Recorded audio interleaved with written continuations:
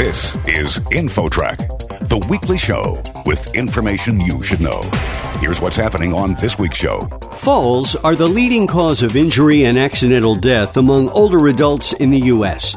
Falls can also lead to premature placement in a nursing home, but the chances of falling can be greatly reduced. There's a lot of things we can do to prevent falls. Changing the home environment is one very important thing, but really it's a set of tools to reduce falls. Then, do you work long hours? You may be putting your health at risk.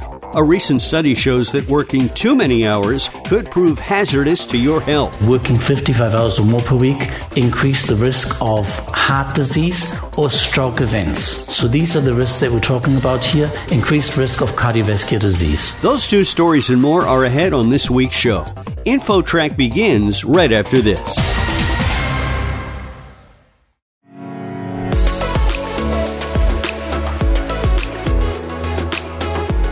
Now, back to InfoTrack. Once again, here's Chris Whitting. A recent study shows that fall prevention programs reduce harmful in-home falls by a significant amount. Joining us is the senior author of the study, Susie Stark, Ph.D., Associate Professor at Washington University School of Medicine in St. Louis.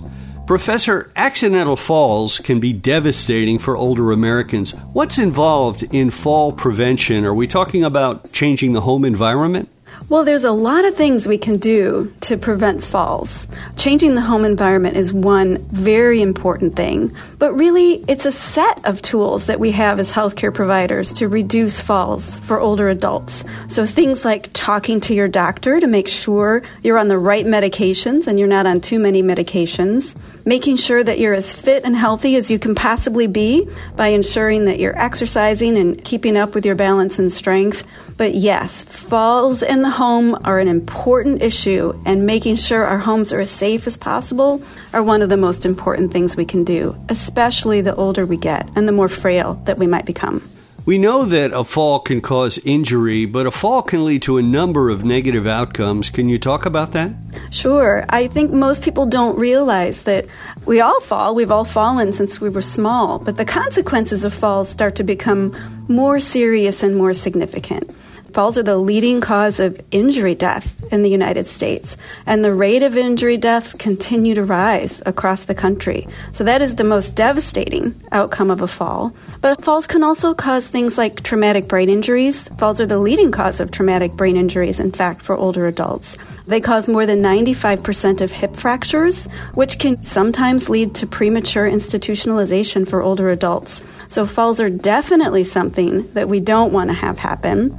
It usually occurs that about 1 out of every 5 times somebody falls, they might sustain a serious injury, such as a broken bone or a head injury. So you might survive one fall unscathed, but that increases your chance, perhaps in the future, of having a more devastating fall. So we want to pay attention to that. To what extent do fall prevention programs reduce the risk of these falls?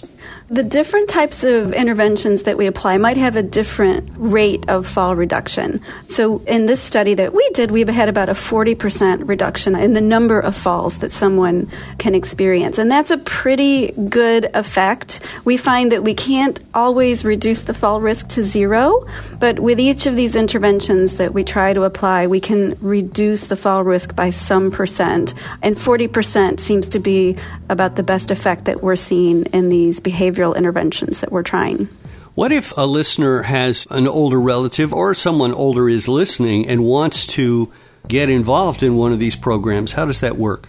I think there are lots of great places that you can target. So usually every single older adult has access to an area agency on aging in their community. These are federally funded programs, and if someone makes a call to the area agency on aging, they will have a really good list of evidence-based programs that are available in their community for them to access. So I highly encourage everyone to call the 211 system or the area agency on aging to find a program near them. In doing your study, were there any variations between male, female, or minorities in terms of fall frequency? We didn't actually do a sub-analysis in this study because our sample size wasn't quite big enough. But we know in the literature there have been reports that black people might fall less than white people. We're not sure why that is. I suspect it's because we haven't done enough studies of black people, so I don't want them to think that they have a protection by virtue of their race. I also will note that more women fall than men, so those are some important characteristics to consider, but I think everybody has a risk for falling. Even though it's a reduced risk, everybody's at risk, and everyone should make sure they protect themselves as best they can. We're speaking with Professor Susie Stark, who is with Washington University School of Medicine in St. Louis. There is often, ridiculed advertising campaign, which is I've fallen and I can't get up. Is that actually a problem? I mean, do people fall and are unable to get up and perhaps even pass away in those situations? Yes, we can sometimes call that found down. So an older adult might fall and they might live alone and they might fall in a place where they're not able to seek help. So those are devastating falls that have devastating consequences and outcomes often. So we try to do our best to educate folks about not falling, but we also try to educate people about if they do fall to have a plan in place. So that commercial you referred to was to try to sell a product that was called the Lifeline, which would allow an older adult to push a button on a pendant that they had around their neck and engage support services. That was a very old commercial, but those systems still do exist. There are lots of different systems in place to alert someone if you have a fall. Those only work, however, if you're wearing it when you do have a fall. And I know lots of older adults like to take those off if they go outside or if they're in the shower, and those are sometimes the places where serious falls occur. So I encourage everybody to check. Those are waterproof, and everyone should wear them in the shower if you do have a system like that. In terms of what you were just saying about falls in the shower, are there areas of the home that are most dangerous for falls? There have been several different studies that have looked at the most dangerous falls, and we don't have definitive answers, but our qualitative data or things that people tell us, falls in the bathroom are more frequent and more serious because they tend to have harder surfaces, and so the falls backward in the bathroom tend to be the most devastating falls and result in head injury or death. In terms of paying the cost, is there an average cost to retrofit a home to make it safe for residents? Sure. The study that we just conducted actually had a cost analysis, and we kept track of how much the modifications we provided. And the modifications we provided were pretty simple things like grab bars installed by a contractor or additional lighting that comes on with a sensor when one gets up to go to the bathroom at night, or even simple things like no-slip stick-down tape to make sure that the bottom of a shower isn't very slippery. And the cost of that intervention that we kept track of, the equipment and the cost to hire a contractor to install things, was just over $200, which is a very small cost relative to the cost of a $10,000 emergency room visit. So the costs for these things are relatively modest compared to the cost of not taking these steps. Regarding the age of the people in your study, about how old were they? The average age of this group was about 75. So these are older adults, if you will. We often think of people becoming older adults when they're 65 because that's when Medicare kind of defined aging so long ago. But this is an older group. The average age was 75 years for this sample. Professor, any last thoughts on this topic, and do you plan future research in this area?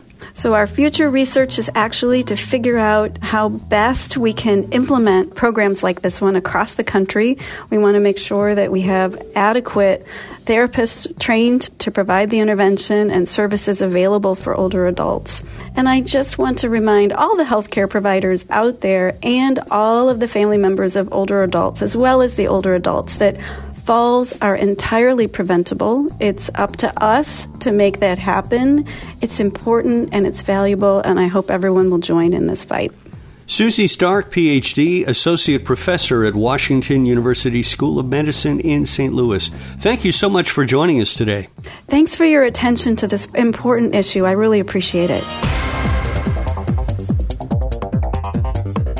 Next, working long hours could be a health hazard. That story coming up. You're listening to InfoTrack, More after this.